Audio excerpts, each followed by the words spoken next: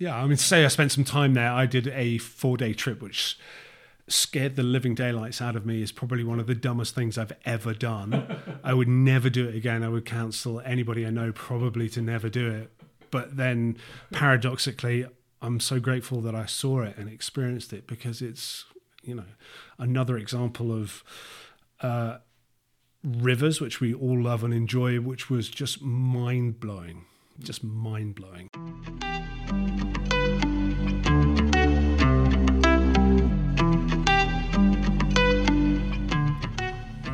Hello, and thanks for joining. Today's episode is with one of the best kayakers you may have never heard of.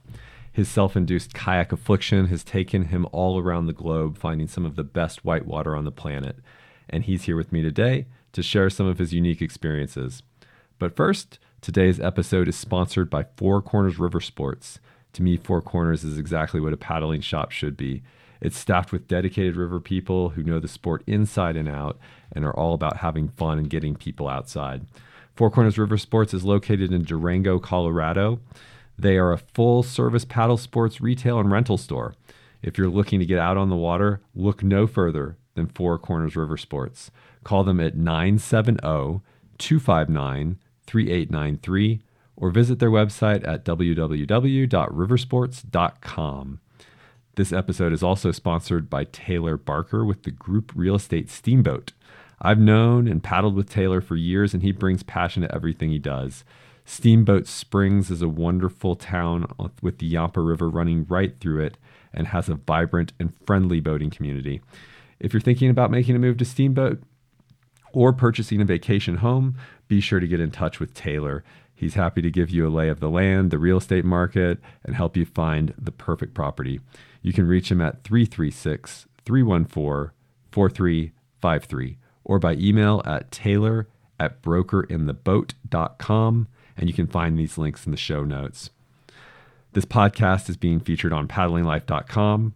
Paddlinglife.com does a wonderful job of finding all the most interesting happenings in the world of paddling and bringing them straight to you in the form of news, interviews, articles, videos, and more. Check out paddlinglife.com. Now, what you've been waiting for, on to the show.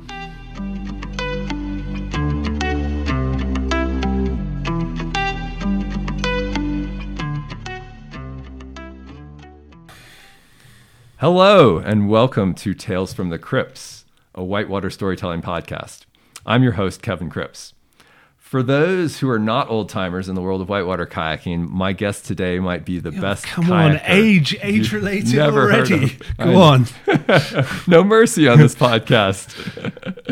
So I have a personal anecdote about my guest Alex today, because I met him a few years back on Clear Creek, which is just our little local Colorado Front Range run. It's near Golden. We were there after work. The flow is a respectable level, and he shows up, and he's got this old Dagger red line, if I recall correctly. I got a nod there. And that's a playboat circa late 90s or so, and you don't see them too often. No, it's not a playboat, but carry on. Oh, okay. It would be a playboat by today's creek boat standards. Right. But it's, maybe a little undergunned for the average person on this class 4 or 5 section at the level, but reasonable. And when we got on the water, I saw him getting out there and surfing every little wave that was hard to reach and like moving around the river with a lot of grace that you don't usually witness. And so I pulled into an eddy at one point with my friend Cruz, and I said, "Hey, Cruz, that Alex guy, he sure looks like he knows what he's doing." And Cruz kind of chuckled, and he said, "Yeah, when I was a kid, I had a poster of that guy hanging on the wall in my bedroom." And we both kind of laughed, and then he went on to explain that, that Alex was part of the crew that was out on the Zambezi River when Steve Fisher was out there, and they were figuring out, all these new playboat moves and things that you could and couldn't do in a kayak, and it was kind of a important time in whitewater history. And Alex, since, as you could guess, he's traveled all around the world, ran all kinds of iconic rivers and in whitewater kayaking, and he's even produced a number of seminal whitewater kayaking videos in the, I think, early 2000s. Wicked Liquid, among others, that featured, showcased a lot of the things that were going on in the sport at the time, which was pretty cool. So all these years later, a few years later, Alex is he's still out there having fun. He's still out there kayaking, and he's agreed to sit down with me today to share some of his adventures. So Alex Nix, thanks for coming and welcome to the show. Howdy, thank you so much for having me. Oh, I just want to say Cruz's picture of me on his wall was probably next to a poster of Duran Duran or something like that. Just to put it in context. I don't think Cruz is that old. Come on. No, thank you for having me. Yeah, well, this is awesome. So I'm first just going to start out with the elephant in the room because, when I hear your name come up, you would think that it would be about the Zambezi or some cool expedition that you've done, but more often than not, it's about something different. So I've got a special guest host here, my daughter Kate, who is going to ask you a question because it happens to be a passion of hers. Hi, Kate. Come over here to the microphone. Hi, Alex. I hear that we share a common trait. When I went camping with my dad last summer, we did a hike near Breckenridge, and I did it barefoot. Everybody on the trail kept asking me, "Where are your shoes?" as if there was something wrong with me. But I like hiking barefoot. What's wrong with that? I heard that you also like to be barefoot, and not just when kayaking easy rivers, but also in major expeditions. I hear that you did the Middle Kings, which requires more than 10 miles of hiking with a loaded boat over a mountain pass, with only a pair of sandals with you for when things got rough. Is that true? And how did you get hiking barefooted, and is it safe? Well, it is kind of true. Jesus wears sandals. I was in flip-flops, but great job on the question, so thank you. You want me to talk about why I'm barefoot most of the time? Of course. We got to get this out of the way. I mean, it looks pretty eccentric to people that are gear hungry, but there's a pretty rational reason behind it. The first one is I'm 6'2", 6'3", and the older playboats, which were very slicey on the end, there was just no room for my feet in those boats with shoes, so I learned to paddle without them. And then the biggest one is being a video boater on the Zambezi. You can't wear shoes video boating there because the water goes through this huge vertical cycle over the year, and the low water run, which we're talking 10,000 CFS plus, when you're walking over the rocks, they've generally been brushed and polished at high water for about 6 months of the season for millennia. Yeah. And so those basalt rocks are super slippery. So, I learned quite quickly wearing shoes, you just slip up and bash yourself, and you damage camera gear as well doing that. So I imagine there were no good rubber shoes, no 510s at the time. Not really. And it's just you're under a little bit of pressure with the raft trips. They don't want to wait for you, so you don't have time to put shoes on. So you kind of get out, scuttle, go and find your spot, film, and run back again. And I think it's a skill that isn't bad, actually. You learn to feel the ground under you a little bit, and when you're on less solid terrain, when stuff can give, you sense when it's going to move or shift. So your feet toughen up. I'm not anti wearing shoes. It just worked for me. The safety gurus out there, might take issue with you. What's your rebuttal? The safety gurus, the people that say, like shoes, good footwear are part of the essentials for kayak safety. What's your rebuttal? My rebuttal to them would be, if that works for you, good for you, mate. You carry on. We had this saying when I was younger, all gear, no idea. There's an element of truth to it. You don't have to have all the gear to be super effective on the river. You just got to have the right gear. Yeah. Do you think that anyone has this power? I mean, a lot of people would say hiking through something like the Middle Kings with only a pair of sandals or flip-flops would be like impossible for an average person. Do you think that you're unique, or do you think that you've just done it enough that if anyone did the same thing, they could do that? I think I'm just cussed enough. I've had enough experience. I think anybody could do it. Part of the fact as well is the Kings is it's a long multi-day self-support, right? So you've only got so much room. So talk about a weight weenie. yeah, exactly. Exactly. That's awesome. But again, I just got into that habit from the Zambezi of having to hop out quickly for a scout, pull your boat up. You don't have to. Yeah, that makes a lot of sense. And cold isn't an issue out there. No, exactly. Not in California either, really. Mm-hmm. Yeah.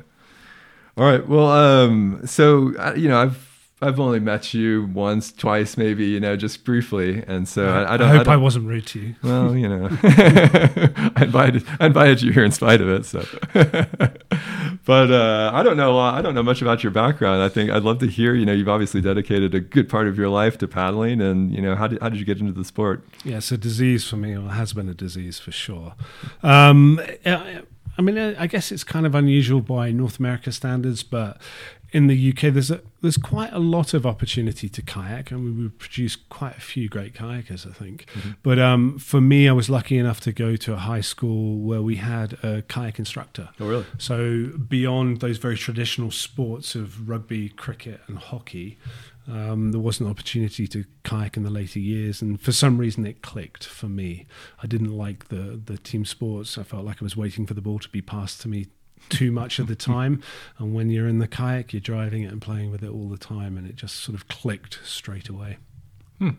Yeah. And then where did it transition from just something you did in high school to something that was more of an obsession or a lifestyle? Or disease, as you call it. Yeah, affliction. So my parents bought me a kayak one Christmas, and I did live on a farm that had a river going through the farm. And I had a friend whose parents bought him a kayak who lived downstream, and I had a friend whose parents bought him a kayak who lived upstream. And we used to converge at a Lowhead Dam and basically try and drown each other and kill each other and dare each other to do the dumbest things on this Lowhead Dam as teenagers. Left home, went to university. There was an active canoe club there, kayaking in Wales and Scotland, and the Thames Weirs you probably don't know of, but they're sort of relatively well respected as good play spots in Europe, and regularly hold rodeo competitions on places like Hurley. So I competed there and got a degree in geology, and afterwards all I wanted to do was just travel and kayak. So it had developed and formed at that stage, and like a lot of Europeans do, either pre-university or post-university, they'll do a round the world trip, and I picked as many mountain zones as I could to go to over about 6 to 12 months. Very cool. Yeah. So this is a good transition then into kind of the next thing I think would be great to talk about. As you already alluded to, you spent a lot of time in the Zambezi, and this was not just any time in the Zambezi. This was a unique time. Steve Fisher was there. It was kind of an important moment, I think, in kind of kayaking in terms of progression. How did you... There's a lot in that question, actually, that for me to pick up on. So it was as the boats were evolving as well. I mean, the paddlers were coming in and helping develop the moves, but the boats were evolving. So clearly, Steve, everybody knows quite well. He's had great presence and done some amazing stuff.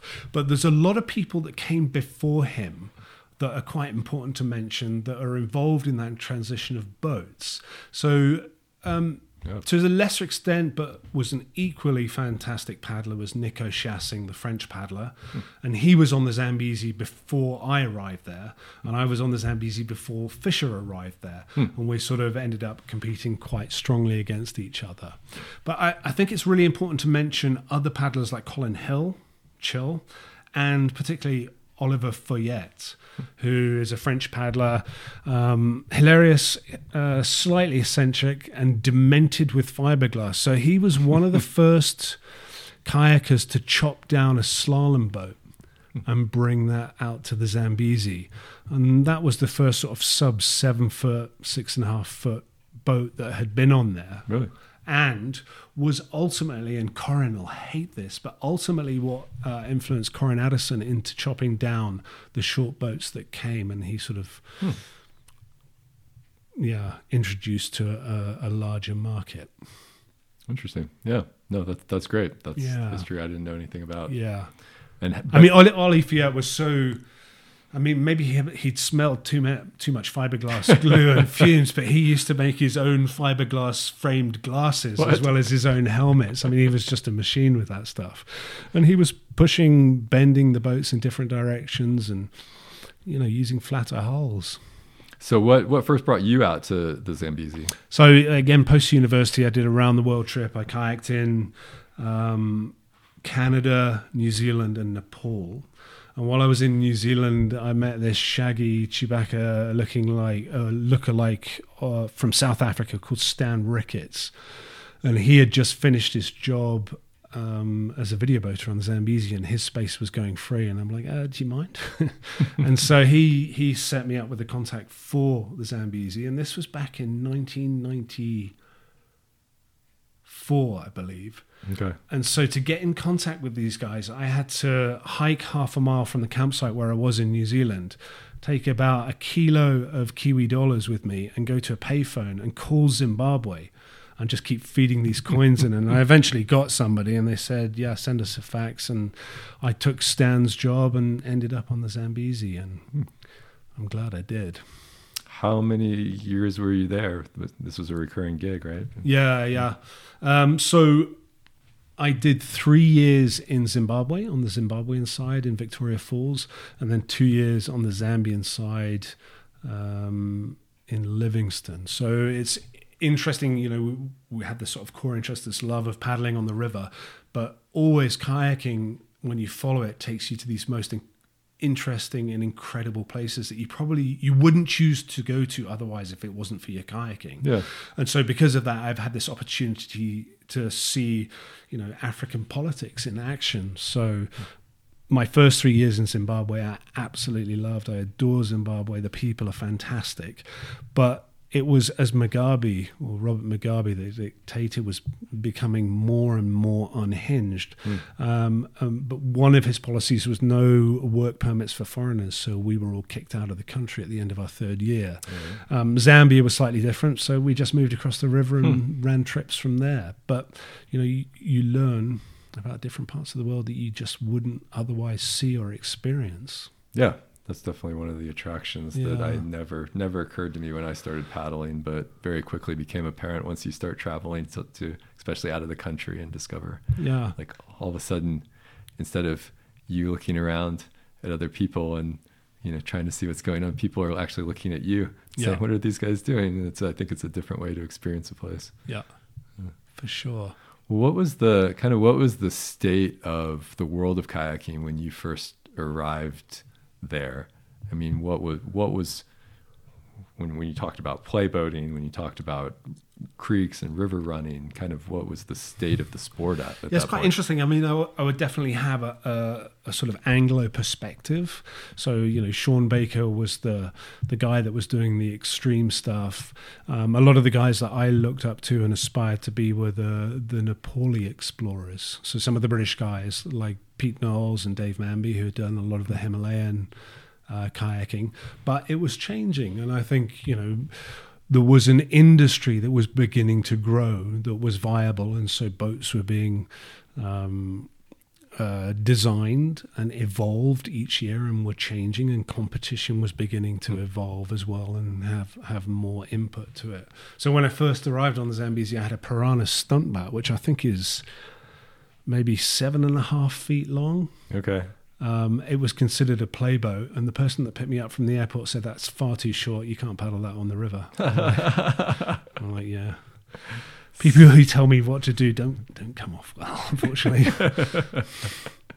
But the evolution was starting in terms of playboat for sure, design. for sure. And again, that contribution by Ollie Fayette by chopping boats down and making them, the length of your feet was a huge part of that. Yeah. And that was happening while I was there. Corin was doing a lot of stuff as well, and Nico was demoing some of his quirkier designs, which were, they were out there. He was doing really interesting, really cutting edge stuff. Do you have any stories from that time that kind of epitomize some of the characters or things that were going on in the sport? After a beer, maybe. I mean, the Zambezi. Well, I was there because I love whitewater kayaking and love doing hard kayaking, and it was the same for Nico and Steve and for a bunch of other paddlers. But there were a lot of people. Our ability to be there as a kayaker was based around this rafting industry. So we were either making our income as a video kayaker or a safety boater.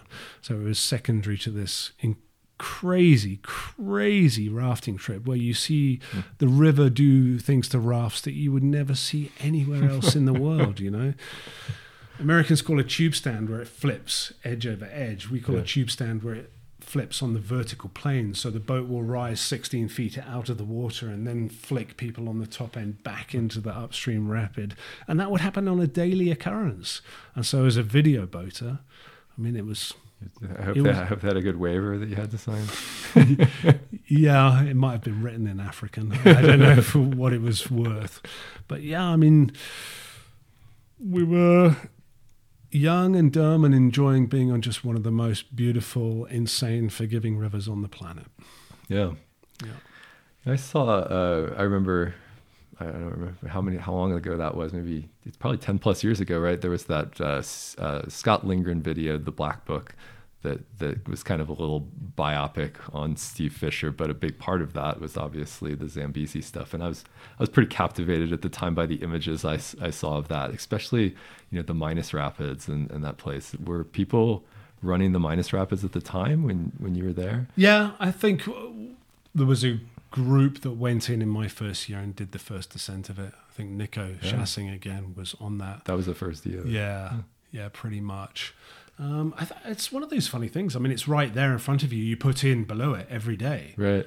And it's spectacular. I mean, huge volume class 5 with Victoria Falls dropping 700 feet right behind it. But then to your left, you've got some of the best play waves in the world. So people just kept turning left and going down there and didn't really feel the need to go up to the Minas Rapids. Yeah. So I think that was about the first time they were run. Was it, were there a lot of close calls at that time when people were kind of pushing some of those limits, probably pushing flow levels too of what lines get run? Yeah, absolutely. So that's one of the most magnificent things that I don't think people understand about the Zambezi. They're obviously aware that it's a huge river. I don't think people are aware of this insane vertical cycle on the river. So you're talking a 4,000 kilometer river. You're about halfway through it there at Victoria Falls, approximately 2,000 k give or take. It's wide. It'll be about 100 feet wide, but it'll go for a vertical cycle in that canyon of up to, or maybe more, 8 meters over the season. Wow. So at the beginning of the season, you can be paddling on this huge volume river next to a house-sized rock, but as the season progresses, you'll see it become this insane pour-over that you will want to avoid, then you'll want to boof, and then it'll become a huge hole, and then as the river comes up even more, it'll push out into a beautiful green wave. Wow. And then towards the end of the season, it can be gone, and you can be paddling over it. It's amazing. And I think what happened was, the industry was developing, video kayakers were sticking around, and people were running it in the closed season. And it isn't technically difficult, but it's like an ocean. I mean, it is heaving hundreds of feet across the channel for miles. It's amazing. Yeah, very cool. It reminds me of I've never paddled out there, but I'd like to, especially before the dams come in and kind of ruin. Sounds like a good part of it. Yeah, it would be a tragedy. It would be an absolute tragedy. We hope that Africa reliably can snatch defeat from the jaws of victory and mess it up somehow, but it's very tempting damming projects, especially in more corruptible nations where the person signing the document over for the loan can take a backhander and let everybody else deal with it later. Sure. Yeah. It's unfortunate. All right. Well, you can say no comment to this, but just because we're on the subject, do you have any comment on the Dreamline fiasco and the Steve Fisher project that fell through? It's not that I don't have no comment. I just didn't really follow it, and I don't know the machinations of it. So you haven't been a part of any of that. I was nothing to do with that at all. Yeah. What do you? Does it ring? No, knowing Steve, does any of that that's a definite surprise you or not surprise you? That's a definite no comment. Okay, fair enough. All right. Well, sticking in Africa, but moving on. I don't even know much about this, so you'll have to kind of guide me. But you spent some time at Murchison Falls, which is just a famous section of whitewater, a spectacularly difficult section of whitewater. Yeah, I would say I spent some time there. I did a 4-day trip, which scared the living daylights out of me is probably one of the dumbest things I've ever done. I would never do it again. I would counsel anybody I know probably to never do it. But then paradoxically, I'm so grateful that I saw it and experienced it, because it's, another example of rivers, which we all love and enjoy, which was just mind-blowing. Just mind-blowing. So talk a little bit about the where is it? What river is it on? What's kind of the significance of the area? Yeah. So the Nile comes out into the Mediterranean in Egypt, but as you follow it back upstream, it splits, and you have the Blue Nile that is sourced in Ethiopia and comes out to Khartoum, and then you have the White Nile that starts at Lake Victoria in Uganda and comes down through southern Sudan and meets the Blue Nile in Khartoum. Now, at its source, the Blue Nile is bigger. No, I've got that wrong. Sorry. The White Nile is much, much bigger than the Blue Nile. Okay. But it goes into this huge swamp called the Sud, the size of France, in southern Sudan, and it evaporates most of it, and it goes out into the Congo. And so when the White Nile and the Blue Nile meet in Khartoum, the Blue Nile is actually bigger.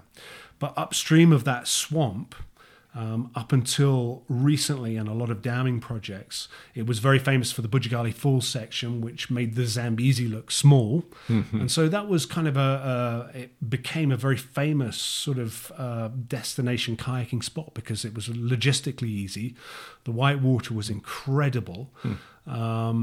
And, the Uganda's a fabulous African experience. The Ugandans are awesome people. And as a legacy of African politics again, Idi Amin, I think, had dropped a lot of bodies of people he hadn't taken kindly to in the river. And it had been good for the crocodiles, but they'd had to clear them out because of that. And I think there's all sorts of stories about helicopter gunships killing crocodiles, about people killing crocodiles. Oh, really? But it's a sort of unusual to have a big river in Africa with no crocodiles in it. And so that section has very, very few crocodiles. So that's a great destination. Kayaking spot that has sadly been mostly destroyed by dams. However, if you go downstream, several hundred kilometers, there's a section in a national park called Murchison Falls. And it's called Murchison Falls because it has the entire Nile goes through about a 20-foot gap and drops about 600 feet. Wow. And the takeout is just above that. Wow. And so you do a 4-day trip down through to that. When I was there, on the right-hand side of the bank, the river was controlled by the Lord's Resistance Army, which is a lunatic fringe separatist movement in Uganda who were dangerous and actually got involved with another river expedition, shot somebody on a later expedition. And then it's in a national park. And so every eddy, there's nobody there to hunt crocodiles or hippos. So every eddy, without exception, has a hippo or crocodile in it. Great. Yeah. So you would normally run a mile from that, but I'd seen the white water from the air flying out commercially one year. My jaw just dropped. I'm running up the plane, looking out the window, leaning over people's laps, just trying to get the best view of it. And so it looks good to go from there. And yeah. So I had South African friends who had done the first full source to sea on the Nile, 6,700 kilometers. I think it took them 4 months. Wow. And they went through that section, and they said, by far and away the most spectacular whitewater on the entire river, but that they'd ever seen. And so, we had to go at it. Quite a statement. Yeah, mind-boggling. Really. Again, it's stuff that makes the Zambezi look small. You put him below, a cataract that's probably a vertical drop of about 50 to 100 feet that splits into 3 or 4 channels. And we put him below that, and we took a raft as support with the late and great Hendrik Coetzee, who we lost on expedition with Ben Stooksbury. Yes. And his very close buddy Pete Meredith, who had been a friend of mine, rafting on the Zambezi. Okay. And then a female guide, Jane Dicey. And then we went with Tyler Brad, and I'm trying to think who else we had on the river, but there was a small gang of us, and the plan was to run the whitewater. Seth, let me come back. But the plan was to, run the whitewater and jump on the raft in the pools and sort of theoretically be safe there. Does that work? Well, we're here. But was it by luck or? But you only have to Google stuff, and I think you can find crocodiles coming up to the boats. Yeah. Definitely a little bit of luck, a little bit of judgment. But we had an oar frame on a 16-foot raft.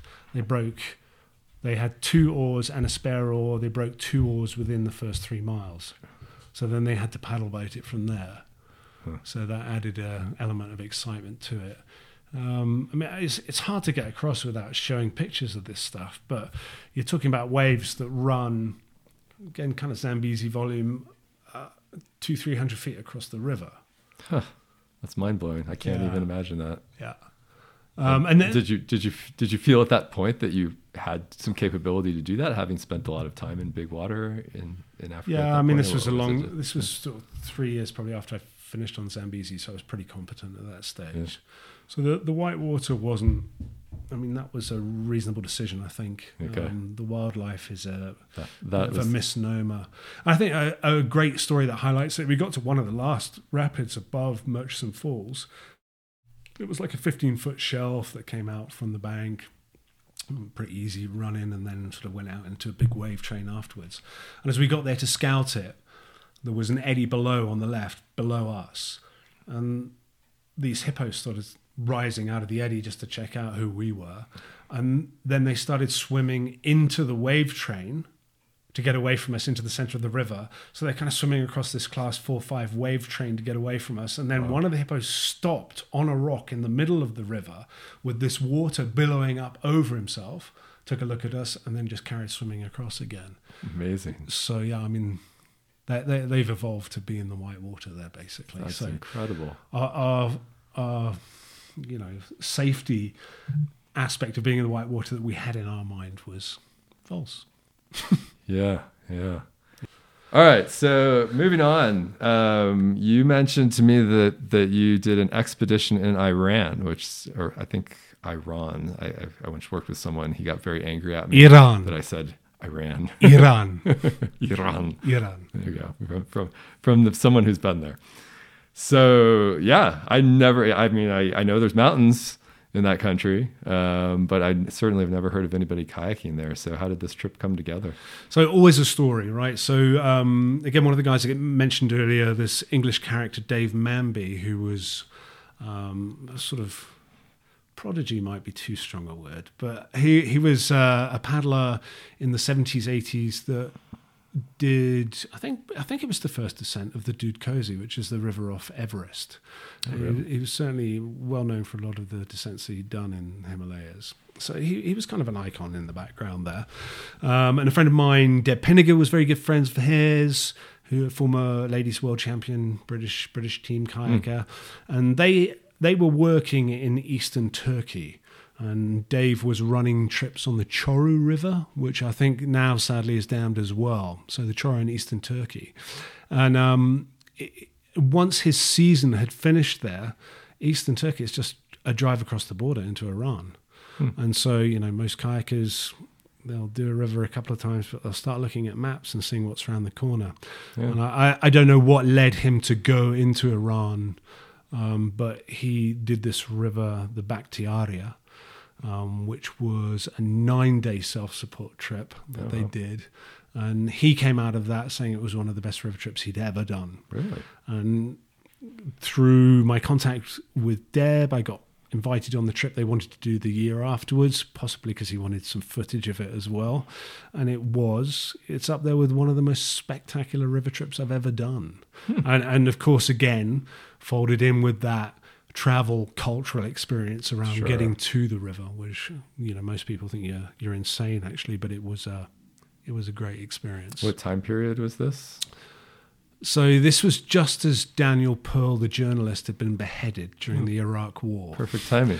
Yes, so things were kind of heating up a little bit, and I had misgivings about the trip, but I thought, I go to eastern Turkey, and if people are throwing stones at us and telling us to go home, then I'll go home. But that's just not the way it works in an Islamic country generally, which is what most of the people will tell you about the Indus. I mean, the travel experiences and their stories are just they're overwhelming. Yeah, well, that's exactly where I was going with it. Yeah. What are the logistics of getting to the river? To the river. So, if you include going to the Iranian embassy twice in London to get vetted and get your visa, and then driving from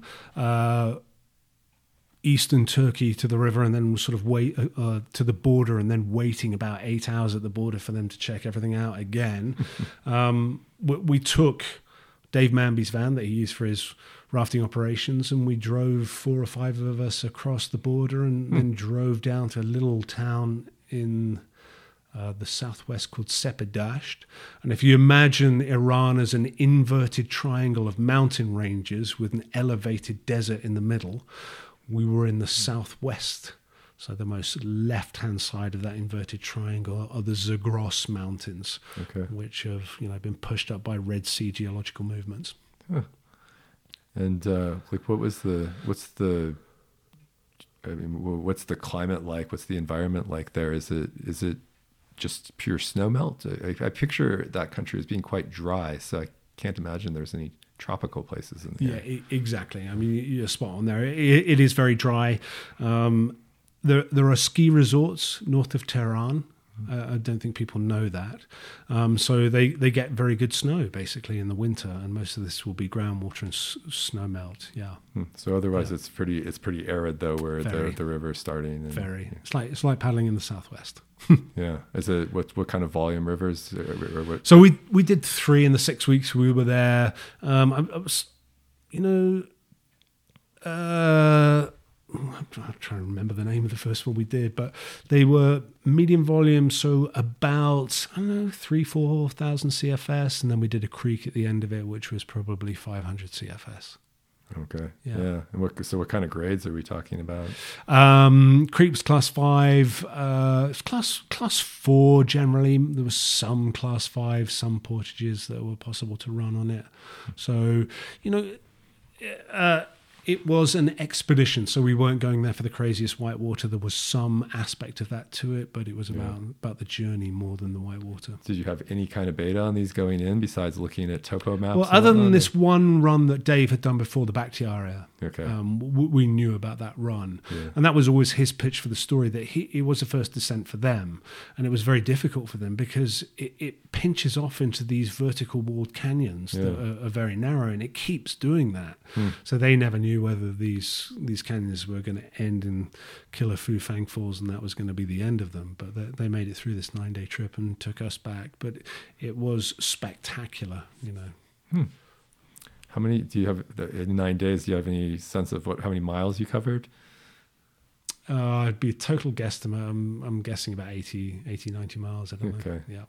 So you're making reasonable miles each day. Yeah, slow down. There's a couple of days with big portages where you would cover much, much less. So on average, something like that. Yeah. What did you seeing that as a second descent? I assume was when you went down that river. Yeah. First time I've been there, so it was the first descent for me. Would you have wanted to do the first descent, or were there a lot of actual? You had to roll the dice on some of the gorges you went into. Yeah, I mean, you would have been scrambling around for a long time. I'm just really grateful that I got to see it. I don't really mind whether I was first or last there, because sadly some of that has been damned as well now. I think it's gone. Really? Yeah. But I think the whole Iranian experience is sort of worth commenting on as well, because it's so fabulous. There is this Islamic tenet to treat guests like you, or treat travelers as guests like you would treat yourself. And so we stayed with a little guy in Sepidasht, and we went into his house, and he said, "This is my house. You stay here. I give you food. I treat you like my guest." We didn't buy any food while we were staying at his house, and he wouldn't allow us to either. Did you have a translator with you on this trip? Dave. So that southwestern portion of Iran eclipses some of the Kurdish homeland that sort of is split by Turkey and Iraq, and Manby speaks Kurdish, fortunately. Really? Yeah. Wow. But impressive. It's former English colony, so there is a legacy of English there as well, so and a lot of people speak. Oh, really? Very A lot of good, people do. very good English. Really? Yeah, I'd say more than Japan actually. Surprisingly, yeah. That surprises me a lot. Yeah. But one of the stories I love the most is, Sepidasht. I'm a dirtbag kayaker in the middle of nowhere. I'll go and get a haircut. It'll be a couple of bucks, so I don't have to spend the same on it, 10 times as much when I come home. And I wandered into this little barber in Sepidasht, and the barber was sat in the back, and his mate was reading the paper in the chair where people get their hair cut. And he welcomes me in, and his mate goes off, and he asks me what kind of haircut I want. We start off, and his mate goes off and tells everybody in the village that there's an Englishman in the town.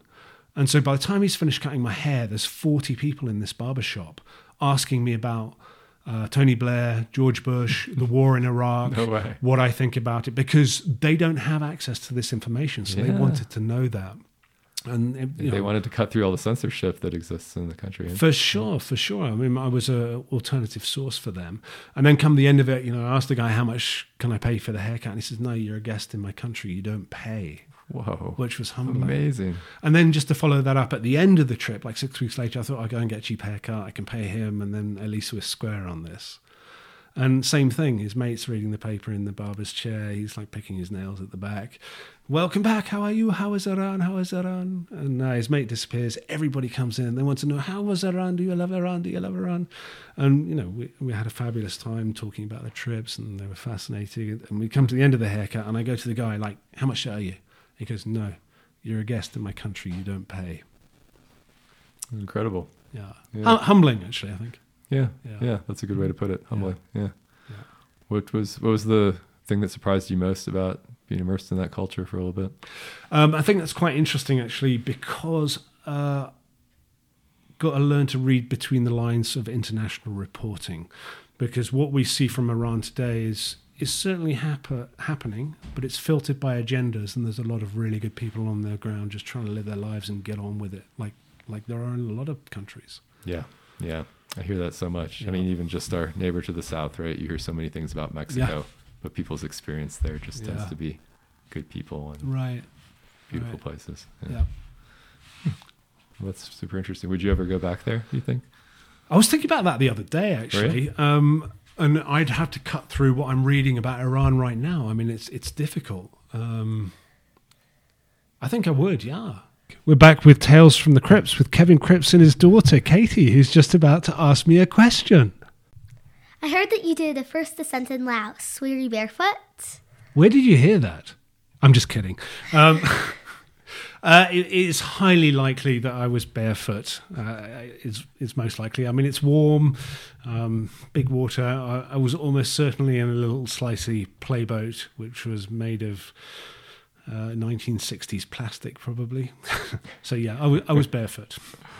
All the criteria are there for barefoot. Right. Aren't you worried about stepping on poisonous things? Or Yeah, I mean, I worry about more other stuff. I mean, I was just talking to you now. I just came back from the Embudo.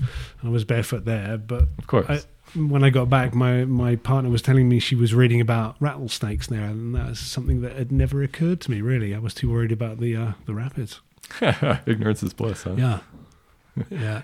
So the Mekong River was your destination in Laos. Yep. So I was there with a solid bunch of characters for a kayaking competition that was sponsored by Thai Airways. And they had one segment in northern Thailand which had the most boring whitewater but the greatest food. And then the second section was in Indonesia on the Asahan River coming out of the jungle there, which actually had quite fantastic whitewater, big volume in the jungle, but terrible food. But the guy who organized it had pointed out to us that there was this section on the Mekong on the border with Cambodia that could be worth a little bit of a look.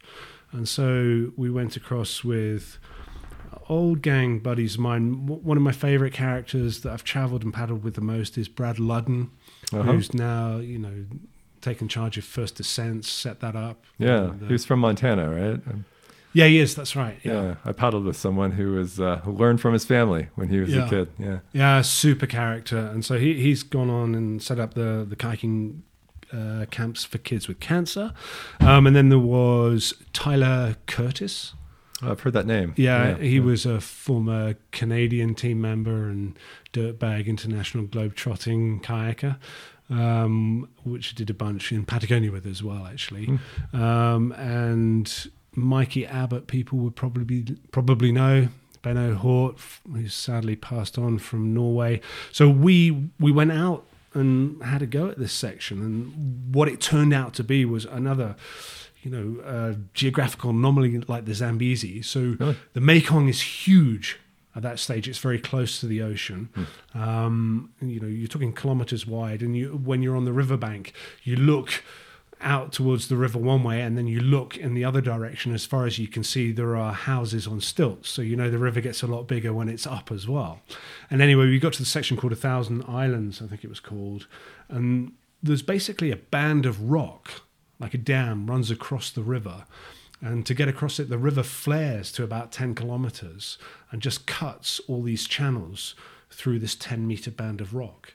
And those channels can be 3 to 6 meter waterfalls, or they can be Zambezi Nile-esque huge pumping volumes or channels of white water, which are rugged and hard, and they will end in this big pool at the bottom, and you walk back up and do the next one.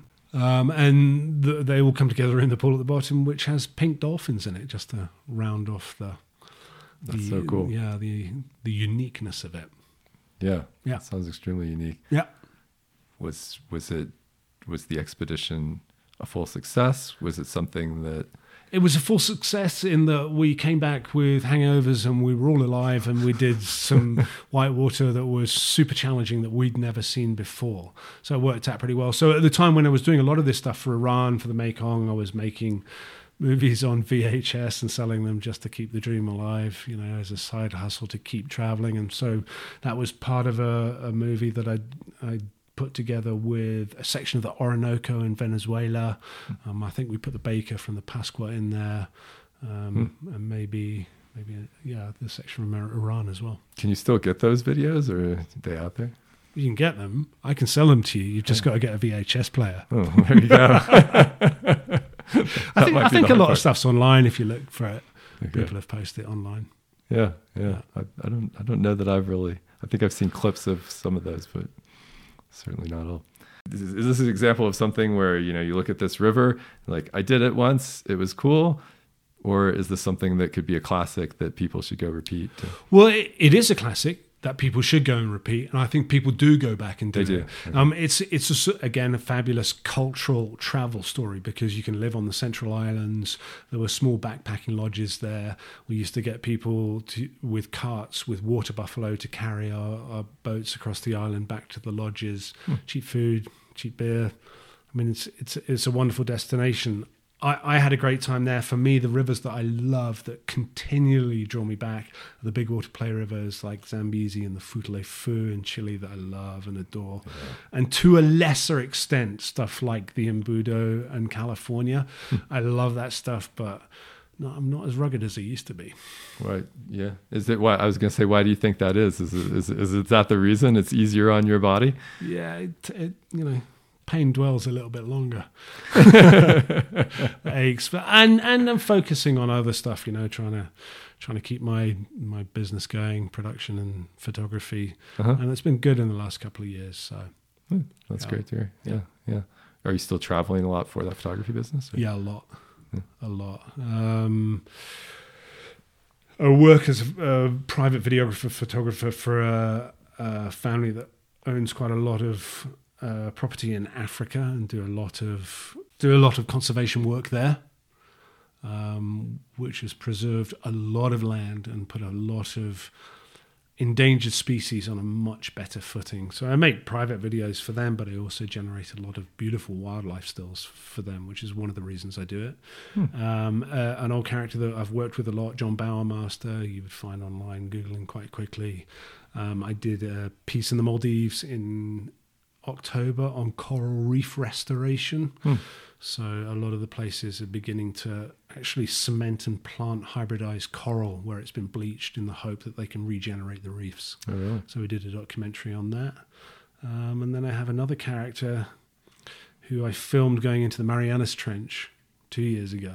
And he's decided he likes jumping out of custom-made balloons at 35,000 feet. So I've been filming him doing that kind of nonsense. Wow. Yeah. Well, that sounds like a great way to make some money and keep the adventure alive in your life. This sounds like an interesting gig. Yep. And I've just made volunteer ski patrol at Copper, so a different direction again. No shortages of things to do in the world, I guess, for you. No, for sure. Yeah. What would you? So, out of all these decades of paddling, what if you're stuck in one place? Where would it be? Oh, Zambezi. It is. Happiest time of my life. Yeah. For sure. Yeah. Mind-boggling on so many levels. I mean, the river, because it's changing all the time, because it does what I love and need, which is challenging white water, but also super play features everywhere. Nothing like a big wave for me. I just love that. It just does it for me. But also working amongst this very, very diverse group of characters. So, people drawn from all over the world with this common interest again. Not all kayakers, but just a love of the river, a love of life. And life was pretty good then. I always hear people getting sick out there. Is that a factor at all, or do you have all the antibodies that you need in your body now to handle that river? I think bacteria get sick when they come onto me. So, I think you get used to it. It's not a dirty river. I mean, you're more likely to have GI issues in Himalayas than you are on this river for sure. Yeah, I think someone told me it was maybe more just the eating and the sanitary stuff outside of the river. But yeah, I think it's that's just a function of travel experience, right? Learning to recognize what to eat and just letting your stomach toughen up a little bit. Yeah, so in your mind, it's not much different than just traveling anywhere. Not at all. Not at all. Interesting. Fabulous culture as well. Again, Zimbabwe, awesome people. Yeah. What's the most difficult thing you've ever done kayaking? Not in terms of hard whitewater per se, but just the experience itself, the challenge. Ooh, that's a really good question. Immersion and Falls was up there in terms of trying to hold it together because I found that quite high pressure. The white water you can manage pretty well, but the wildlife is a real random that you can't manage.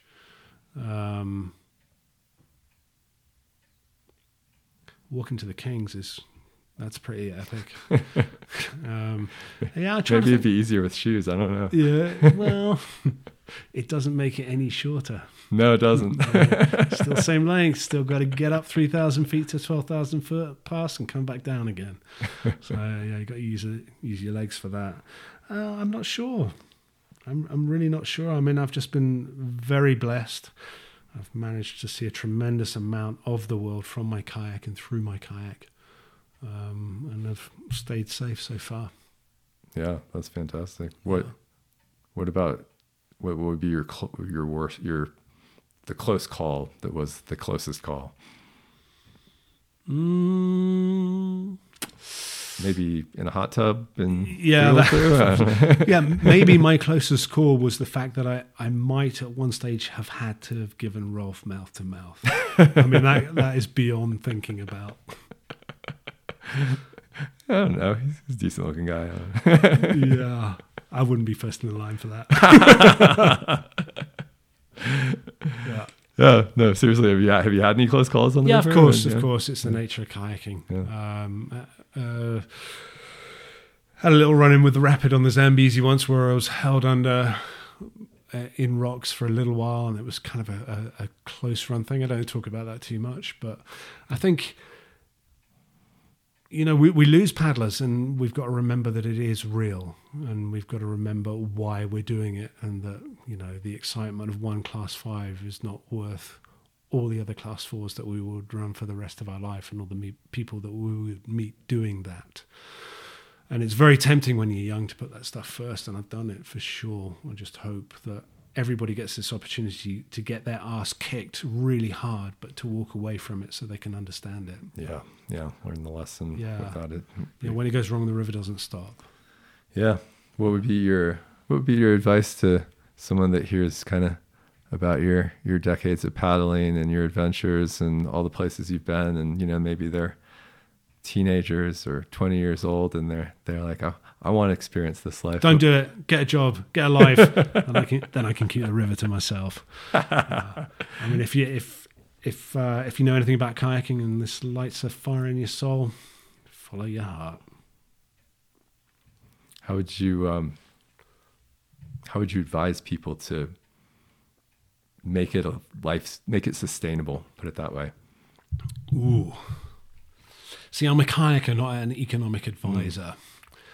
But is it Bitcoin? Is that the answer? Yeah, that's right. And that's why you should invest in. No. I mean, it evolves all the time. So the job that I had on the Zambezi video kayaker doesn't really exist, or certainly doesn't exist for foreigners anymore. I